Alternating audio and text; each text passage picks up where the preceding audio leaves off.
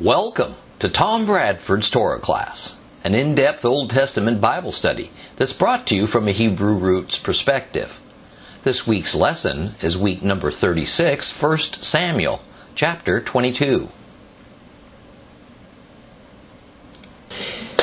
It's characteristic of the historical books of the Old Testament that we'll see the God principles laid out for us in Torah brought to life application in a variety of cases and circumstances.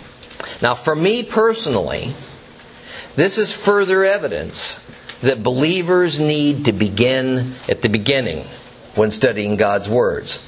Otherwise, we skip right over the establishment of the basic divine laws and foundational principles and we go right to the circumstances.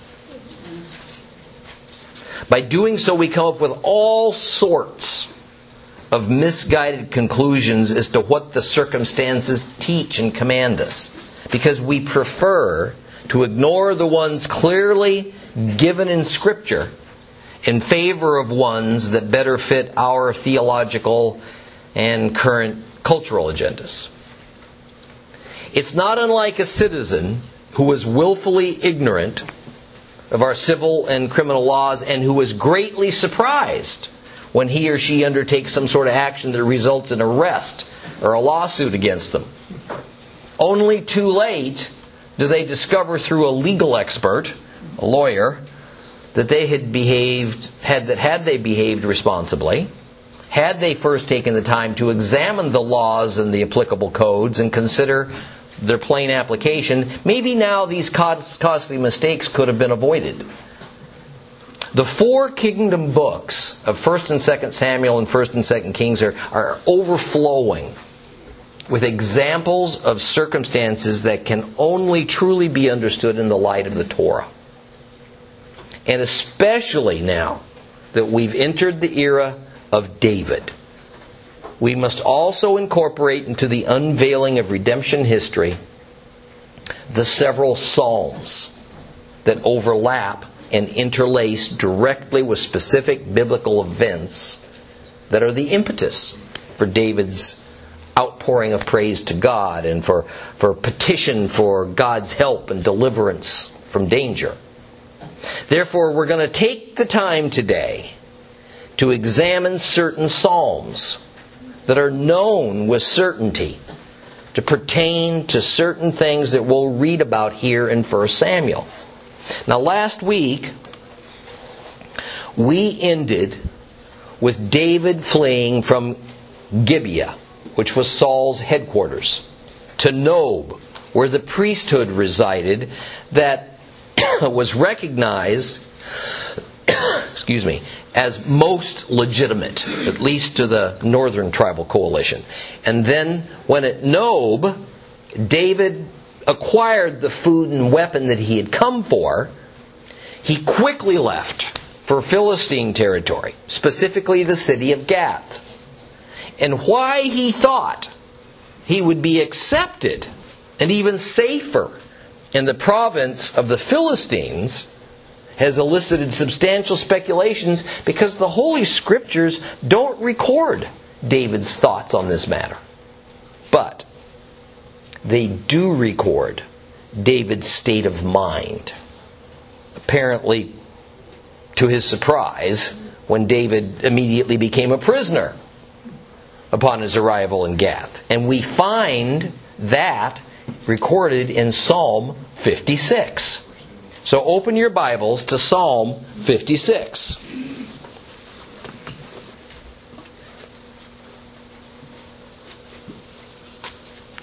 If you have a complete Jewish Bible, it's page 844. And how do we know that this happened when he went to Gath? Well, let's begin reading. For the leader set to the silent dove in the distance by David, Amichtam, when the Philistines captured him in Gath. Pretty definitive. Show me favor, God. For people are trampling me down. All day they fight and they press on me. Those who are lying in wait for me would trample on me all day. For those fighting against me are many. Most High, When I'm afraid, I put my trust in you. In God, I praise His word. In God, I trust. I have no fear. What can human power do to me? All day long, they twist my words. Their only thoughts to harm me. They gather together and hide themselves, spying on my movements, hoping to kill me. Because of their crime, they cannot escape. In anger, God, strike down the peoples. You have kept count of my wanderings. Store my tears in your waterskin. Aren't they already recorded in your book? Then my enemies will turn back on the day when I call. This I know, that God is for me. In God I praise His word. In Adonai I praise His word. In God I trust. I have no fear. What can mere humans do to me? God, I have made vows to you. I will fulfill them with thank offerings to you. For you rescued me from death. You kept my feet from stumbling, so that I can walk in God's presence in the light of life. We're not going to study this psalm per se. I just want to point out that we see a definite prayer pattern in David's words that's recorded for us so that we can follow it. When David is in the midst of trouble and danger, like here in Psalm 56, he is shown to cry out to the Lord, plead his case, and ask the Lord to deliver him. Often David is very specific about what he wants to occur. Further, he expresses absolute trust in God, acknowledges God's immutable ability to rescue, implying that if God does not rescue him, it's by divine choice, not by any lack of capacity. And David intersperses praise for Jehovah throughout. It's so important that we remember that David always leaves room for God's sovereignty to reign. God might choose not to deliver. God might decide to deliver in a manner or a time frame entirely different than David hopes for or he envisions.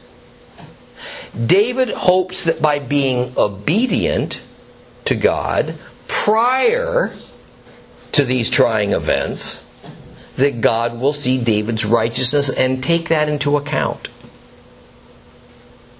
The point is that a God pattern is presented for us, but not a God formula. David didn't present us with a formula or a spiritual recipe that if we follow it, we're assured of achieving our goals and wishes. There is no biblical template to which God has obligated Himself, such that if we perform it well enough, then God is unable to deny us our petitions. You know, it concerns me today when I hear of people assuming that if they're anointed with oil, or if they follow certain verses applicable to healing, or if by some unknown measure they exhibit sufficient personal faith, their ills will assuredly be miraculously cured because God has no choice but to do it.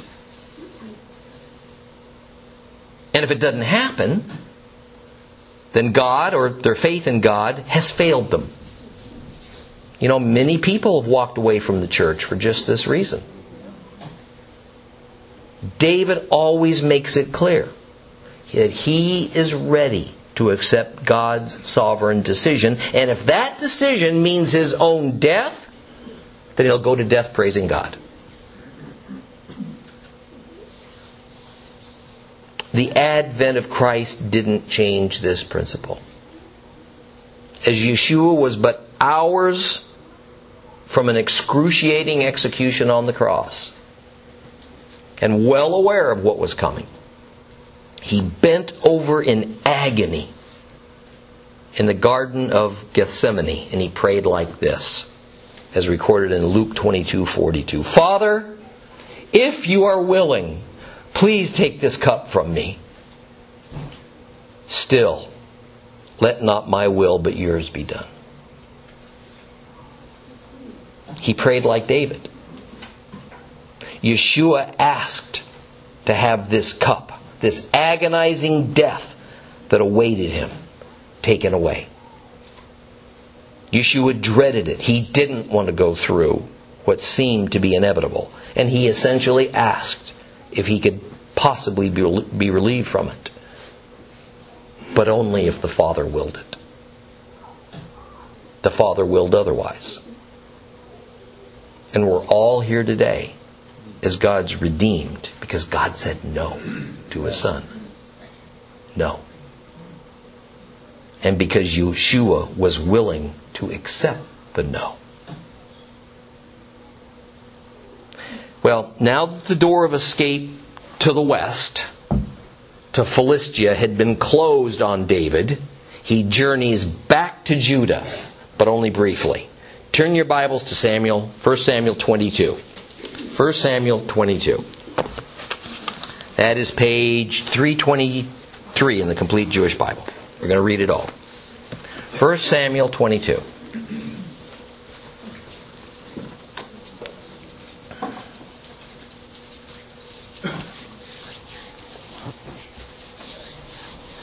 David left there and took refuge in the cave of Adullam. And when his brothers and the rest of his father's family heard of it, they went down there to see him. Then all the people in distress, in debt, or embittered, began gathering around him, and he became their leader. There were about 400 of them. David went from there to Mizpah of Moab, and said to the king of Moab, Please, let my father and mother come and stay with you until I know what God will do for me. He presented them to the king of Moab, and they lived with him as long as David remained in his stronghold. But the prophet Gad said to David, Don't stay in the stronghold, leave, go to the land of Judah. So David left and went to the forest of Heret. Shaul heard that David and the men with him had been located. Shaul was sitting in Gibeah under the tamarisk tree on the hill with his spear in his hand, all his servants standing around him. And Saul said to his servants standing around him, Listen, you men of Benjamin, is Jesse's son going to give any of you fields and vineyards? Is he going to make you all commanders of thousands and hundreds? Is this why you've conspired against me? Why none of you told me when my son went in league with Jesse's son? None of you is concerned about me. Otherwise you would have told me that my son had incited my servant to become my enemy as he is now. Then Doeg the Edomi, who had been put in charge of Saul's servants, answered, I saw Jesse's son come to Nob, and to Ahimelech, the son of Achitub. He consulted Adonai for him. He gave him food. He gave him the sword of Goliath the Philistine. The king sent to summon Ahimelech, the Cohen, the son of Achitub, along with all of his father's family, the priests in Nob. And all of them went to the king. And Saul said, Listen here, you son of Achitub. And he answered, Here I am, my lord. And Shaul said to him, Why do you conspire against me, you and Jesse's son, by giving him bread and sword and consulting God for him? You helped him rebel against me and become my enemy, which he now is. Ahimelech answered the king, Is there anyone among all your servants more trustworthy than David? He's the king's son-in-law. He carries out your every request. Your household honors him. I didn't start consulting God for him just today. Heaven forbid. The king shouldn't accuse me or my father's family of anything. Your servant knows absolutely nothing at all about any of this. But the king said, You must die, you all your father's family. Then the king told the guards standing around him, Go around and kill the priests of Adonai because they're siding with David. because they knew he was escaping, yet they didn't tell me." But the king's servants refused to lift their hands against the priests of Adonai. So the king said to Doeg, "You go around and kill the priests." Doeg the Edomite went around and fell on the Kohanim. That day he killed 85 persons wearing linen ritual vests. He also attacked Nob, the city of the priests, with the sword. He put to the sword both men and women, children and babies, cattle, donkeys, sheep.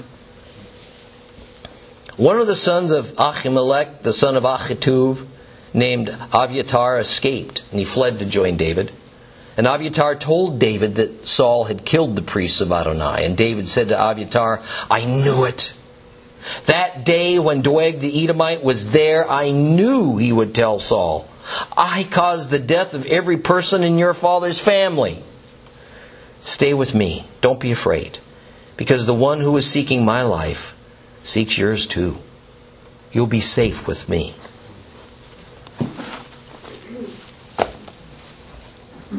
David departs from Philistine Gath, which is here, and he goes to the cave of Adullam, which is right up in here.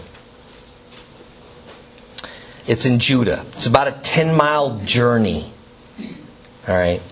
And it lies about halfway in between Gath and this hometown of Bethlehem. Now, Adullam means closed-in place, and it was a known fortress city located in what's called the Shephelah region, or the coastal plain.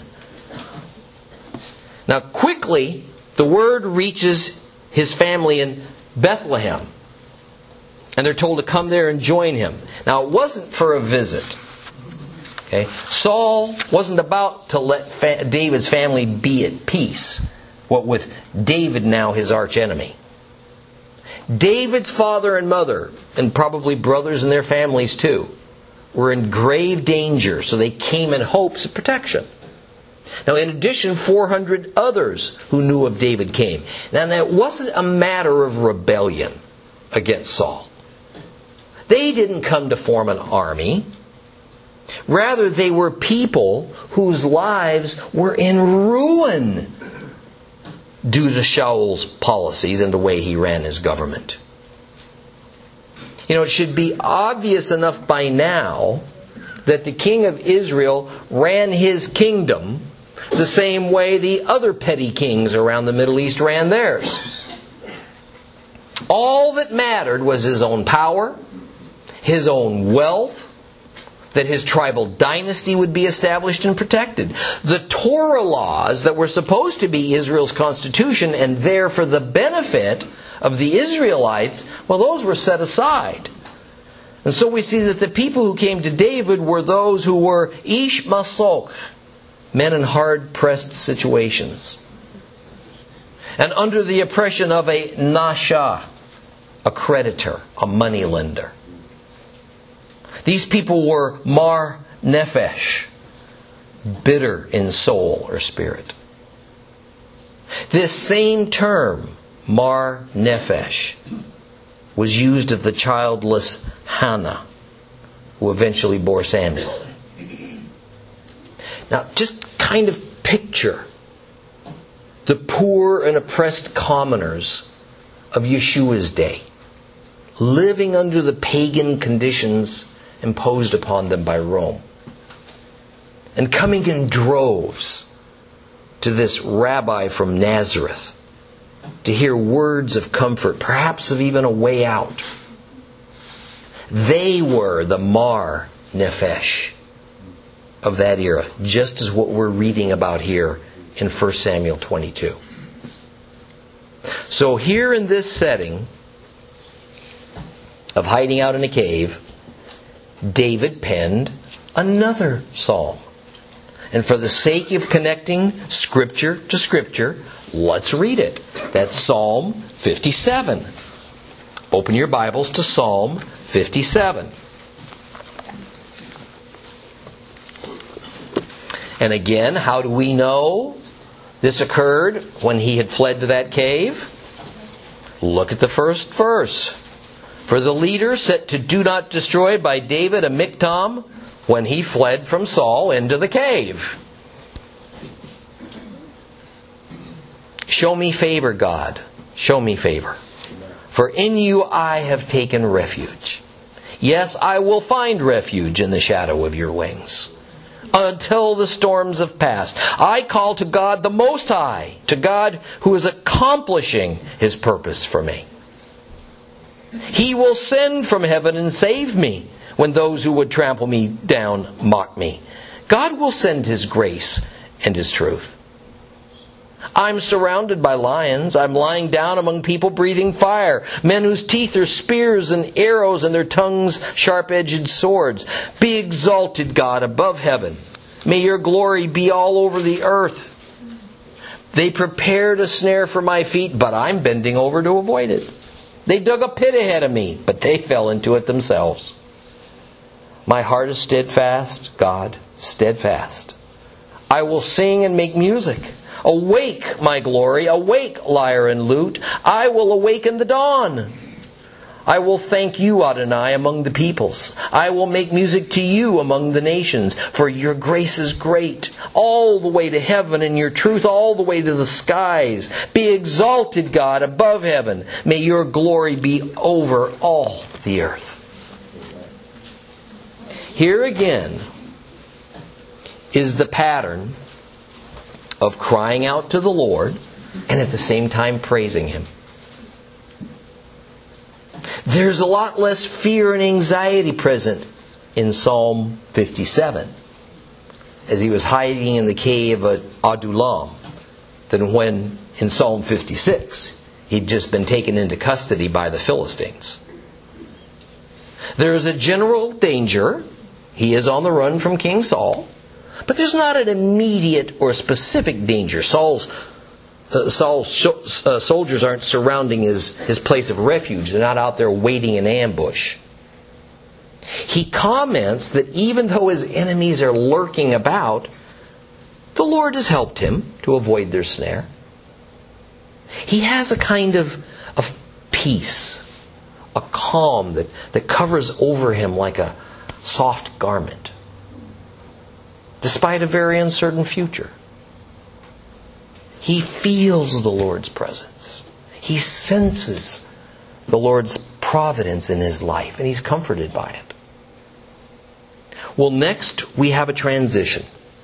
As David leaves the cave of Adullam for Moab, taking his elderly parents with him. Now, he first tried escaping towards the west, and it didn't work out.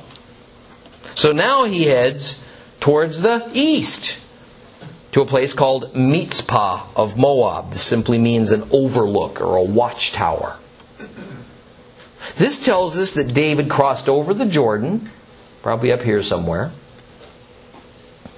probably around Jericho, and he went up to this fortress city in Moab that overlooked the Dead Sea and the Jordan River Valley. Actually, this would have been in territory formerly governed by Reuben and Gad. It appears that Moab had regained at least some areas of land they controlled before Joshua and the Israelites showed up. Now, David felt, apparently, that even though Israel was a long-time enemy of Moab, that there was some customary right of sanctuary available for him and his parents in Moab. Now, there's been a lot of conjecture on this issue, just as also to why David would think that Achish would accept him. But the predominant thought is that it was because his great-grandmother Ruth was from Moab. In any case, David reckoned that his parents would be safer from Saul in Moab than anywhere else he could take them. And apparently the king of Moab welcomed David and his family and indeed afforded them sanctuary. Well, David tells the king of Moab that he'd like for his parents to stay there until he knows what God's going to do with him. Now, interestingly, whereas David's usual reference to God is Yehovah, here when he's addressing the king, he uses the term Elohim, which is a general term for any god. Now, I suspect it was out of respect for the king of Moab, who called Chemosh his god. Well, chapter 22 moves very rapidly. It jumps over significant blocks of time. Thus, in verse 4, we're told that David and his parents lived in Moab for an unspecified period. However, a prophet named Gad approached David and told him that Jehovah didn't want him living in Moab. Instead, he ought to come back to Judah. Now, who exactly this prophet Gad was and where he came from is left up in the air. Probably he was from Samuel's school of prophets in Naot. And for some reason, maybe it's Saul's direction. Samuel's direction. Gad came and attached himself to David. Now, prophets usually attach themselves to kings. David was no king. And there's no hint that he envisioned himself as the king in waiting. But from a spiritual aspect, he was already God's anointed king. And Samuel may have understood that. And so he felt compelled to provide David with a prophet so that he could receive God's oracle as he needed it. Well, Gad tells David the Lord doesn't want him to seek refuge in a foreign land, depending on foreigners as a barrier between him and King Saul. David had fled west to the Philistines and they had kicked him out. Now he was in the east and God was kicking him out. You know, I have to say, I've had that same feeling that David must have had about now. There's a situation I don't want to face, a place I don't want to be, a task I don't want to perform, but my every attempt to escape it is frustrated. And looking back, it could have been nothing less than the Father blocking my exits, directing me back into the fray to learn something valuable or to play a role in His plan, even though I may never fully understand what that role was. Apparently, Gad faithfully served David for a number of years. We read of him in 1 Chronicles chapter 21, verse 9, where it tells us that Gad served as David's seer. Thus, Gad was given the gift of receiving divine knowledge of the future as a legitimate prophet of God. It also means that in time David had a court of prophets who brought the various aspects of Jehovah's words and instructions to David. Well, David obeys the Lord's instructions through the prophet Gad, and he returns to Judah to a place called the forest of Hereth. Nobody knows where that place is exactly. In verse 6, the scene makes this dramatic shift now, back to King Saul, where we will learn that David and his men's whereabouts have been discovered. Shaul was in Gibeah, which was his hometown. He was sitting under tamarisk and eshel tree on a Ramah, a hilltop. This was a place where the king customarily visited and deliberated and met with his men. And here we again see that the spear, a weapon of war and death, was in his hand. I dare say he was seldom seen without it, because it had become his scepter. It had become his symbol of his personal authority and his character. Now, as a note, depending on what your Bible says, what Bible you use, you may see the word Ramah capitalized, meaning that in your Bible it's being translated as a proper noun. So there is this confusing verbiage that says Saul was at a place with the formal name of Ramah, but also this place was Gibeah. This is nonsensical. Okay, the village of Ramah was Samuel's home. That's not where Saul is meeting with his men. Rather, this just means Ramah, like in a hilltop. In general, the hilltop was in Gibeah. Well, the narrative says that Saul's servants were there with him. These aren't house servants. These are high-ranking members of his court, or perhaps a war council. And Saul is doing some politicking. Apparently these men, while loyal to Saul, don't see any conflict and still holding David in high regard, and this was just unacceptable to the king. So Saul begins his arm twisting with these words. Listen up, you men of Benjamin. What he actually said was, Shema Benyamini, or hear and obey, you Benjamites. He was trying to persuade, but he was also speaking from a position of authority. He wasn't pleading with them to listen. He was insisting that they accept and obey what he's about to tell them. But also notice that this council consisted only of men from Saul's own tribe, Benjamin. Those men would have been the most naturally loyal to Saul, because they also had the most to gain from being a member of, from the king being a member of their own tribe. It's also likely that other clans and tribes had started to pull away from Saul a bit due to his insatiable desire to lord over them and to behave in risky and irrational ways. Saul's inexplicable hatred of David undoubtedly played a role in all this.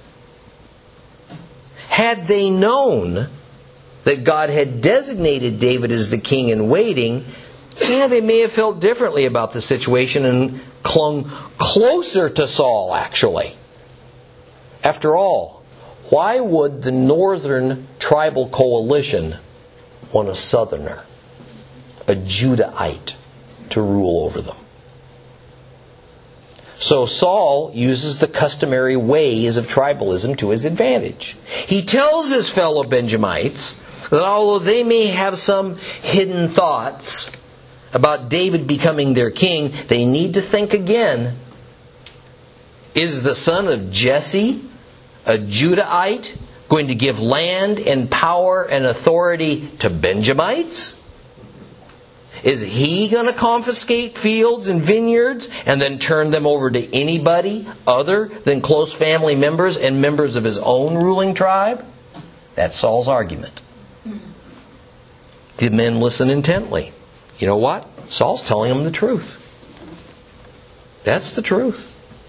It was fully usual that the tribe of the man who ruled would receive great benefit from one of their own being in charge.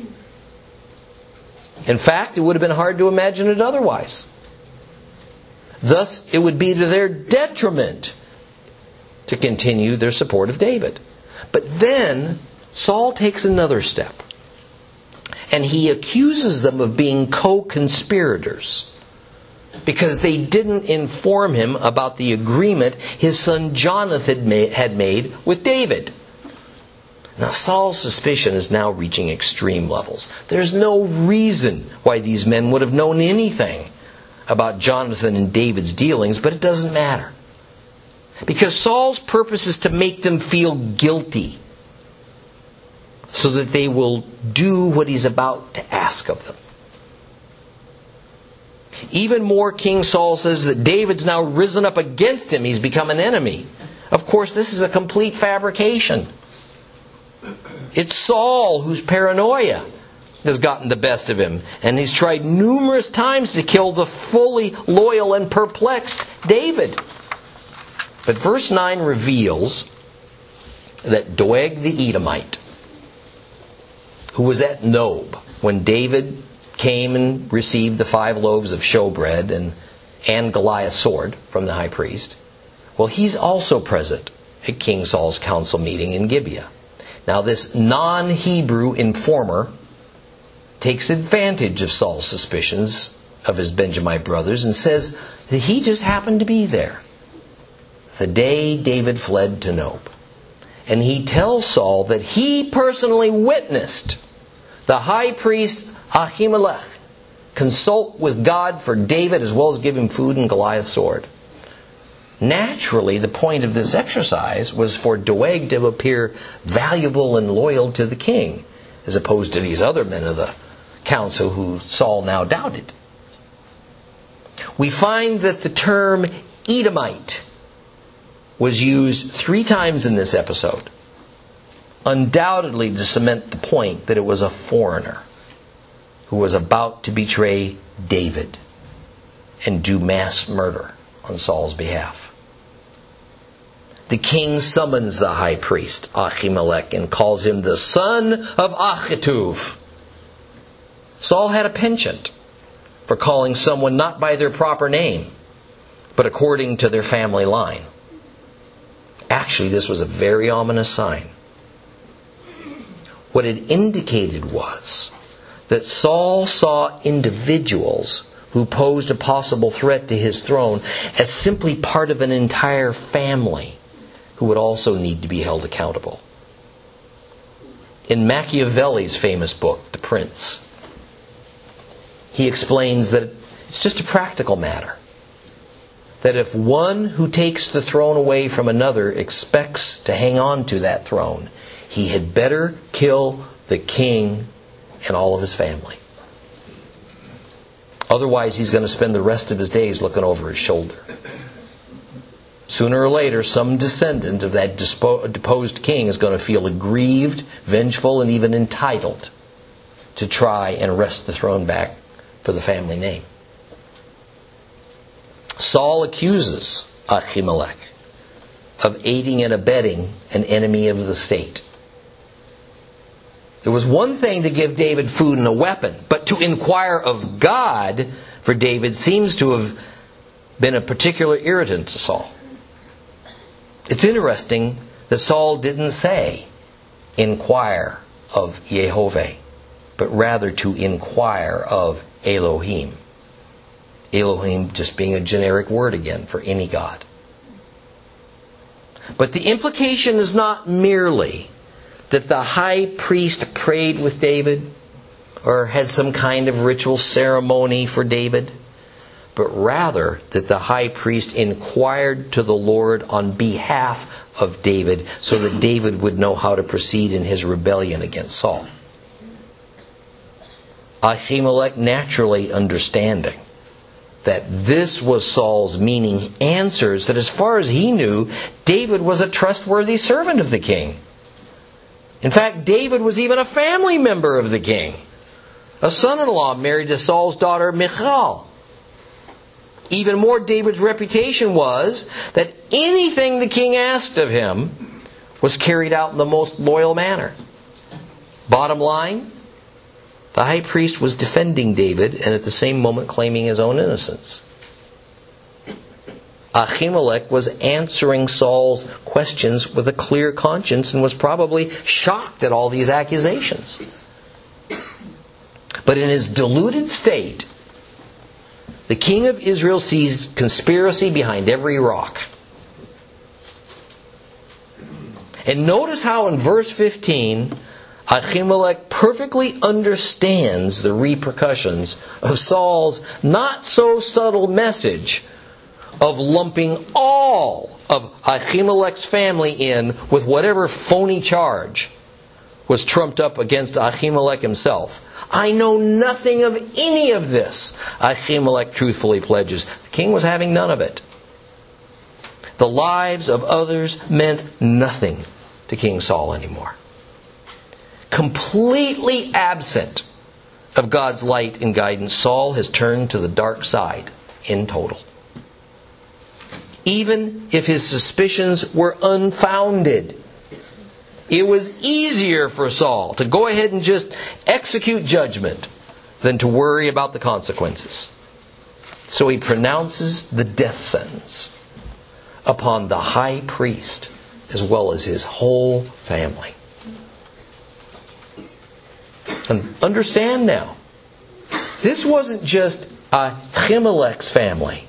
It was his father's entire family who were condemned. You know, it's hard to overstate what an amazing turn of events we have here. The king of Israel has just ordered the elimination of the priesthood.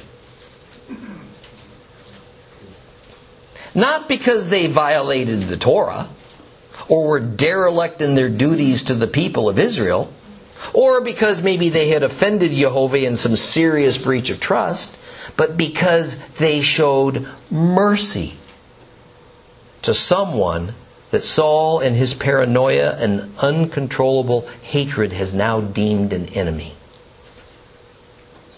Saul turns to the men of the council and he instructs them, go out and kill, execute the high priest and all the priests of Nob, because they were supposedly siding with David. One can only imagine the shockwave that went through them. To a man they refused, probably on the account of the unjustness of such a harsh sentence, and because they weren't about to harm God's holy priesthood and set themselves at war with Jehovah.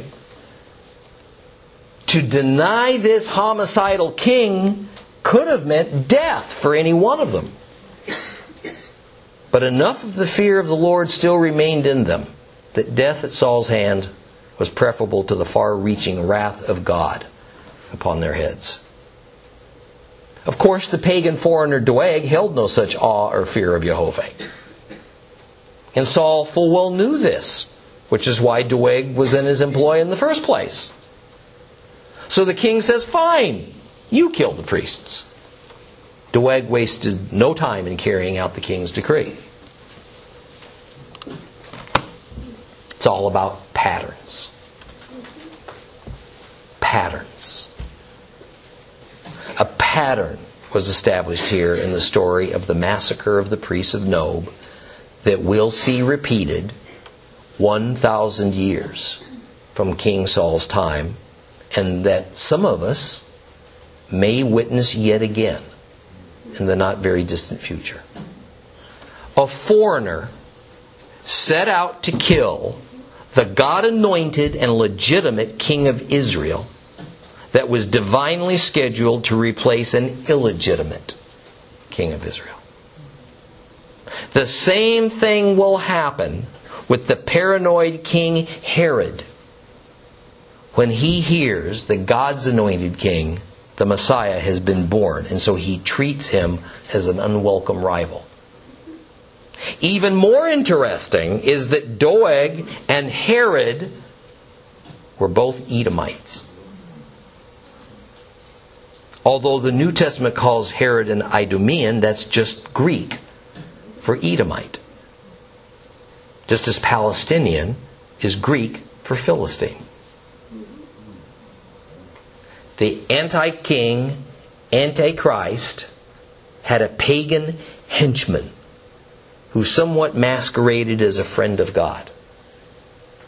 His primary job was to thwart any attempt by God to remove his boss's authority and turn it over to God's anointed one. And one of the best ways to do that was to kill all of the anointed one's friends and followers. If you have ears, hear this. In the process of killing the anointed one. Does that sound a little bit like the coming of the Antichrist and his false prophet who will carry out all of his dirty work?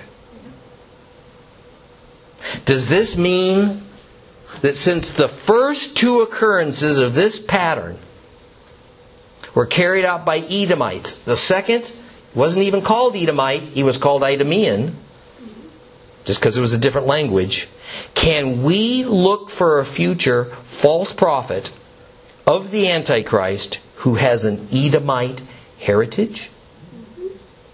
From our vantage point of today, I'd say yes, we can.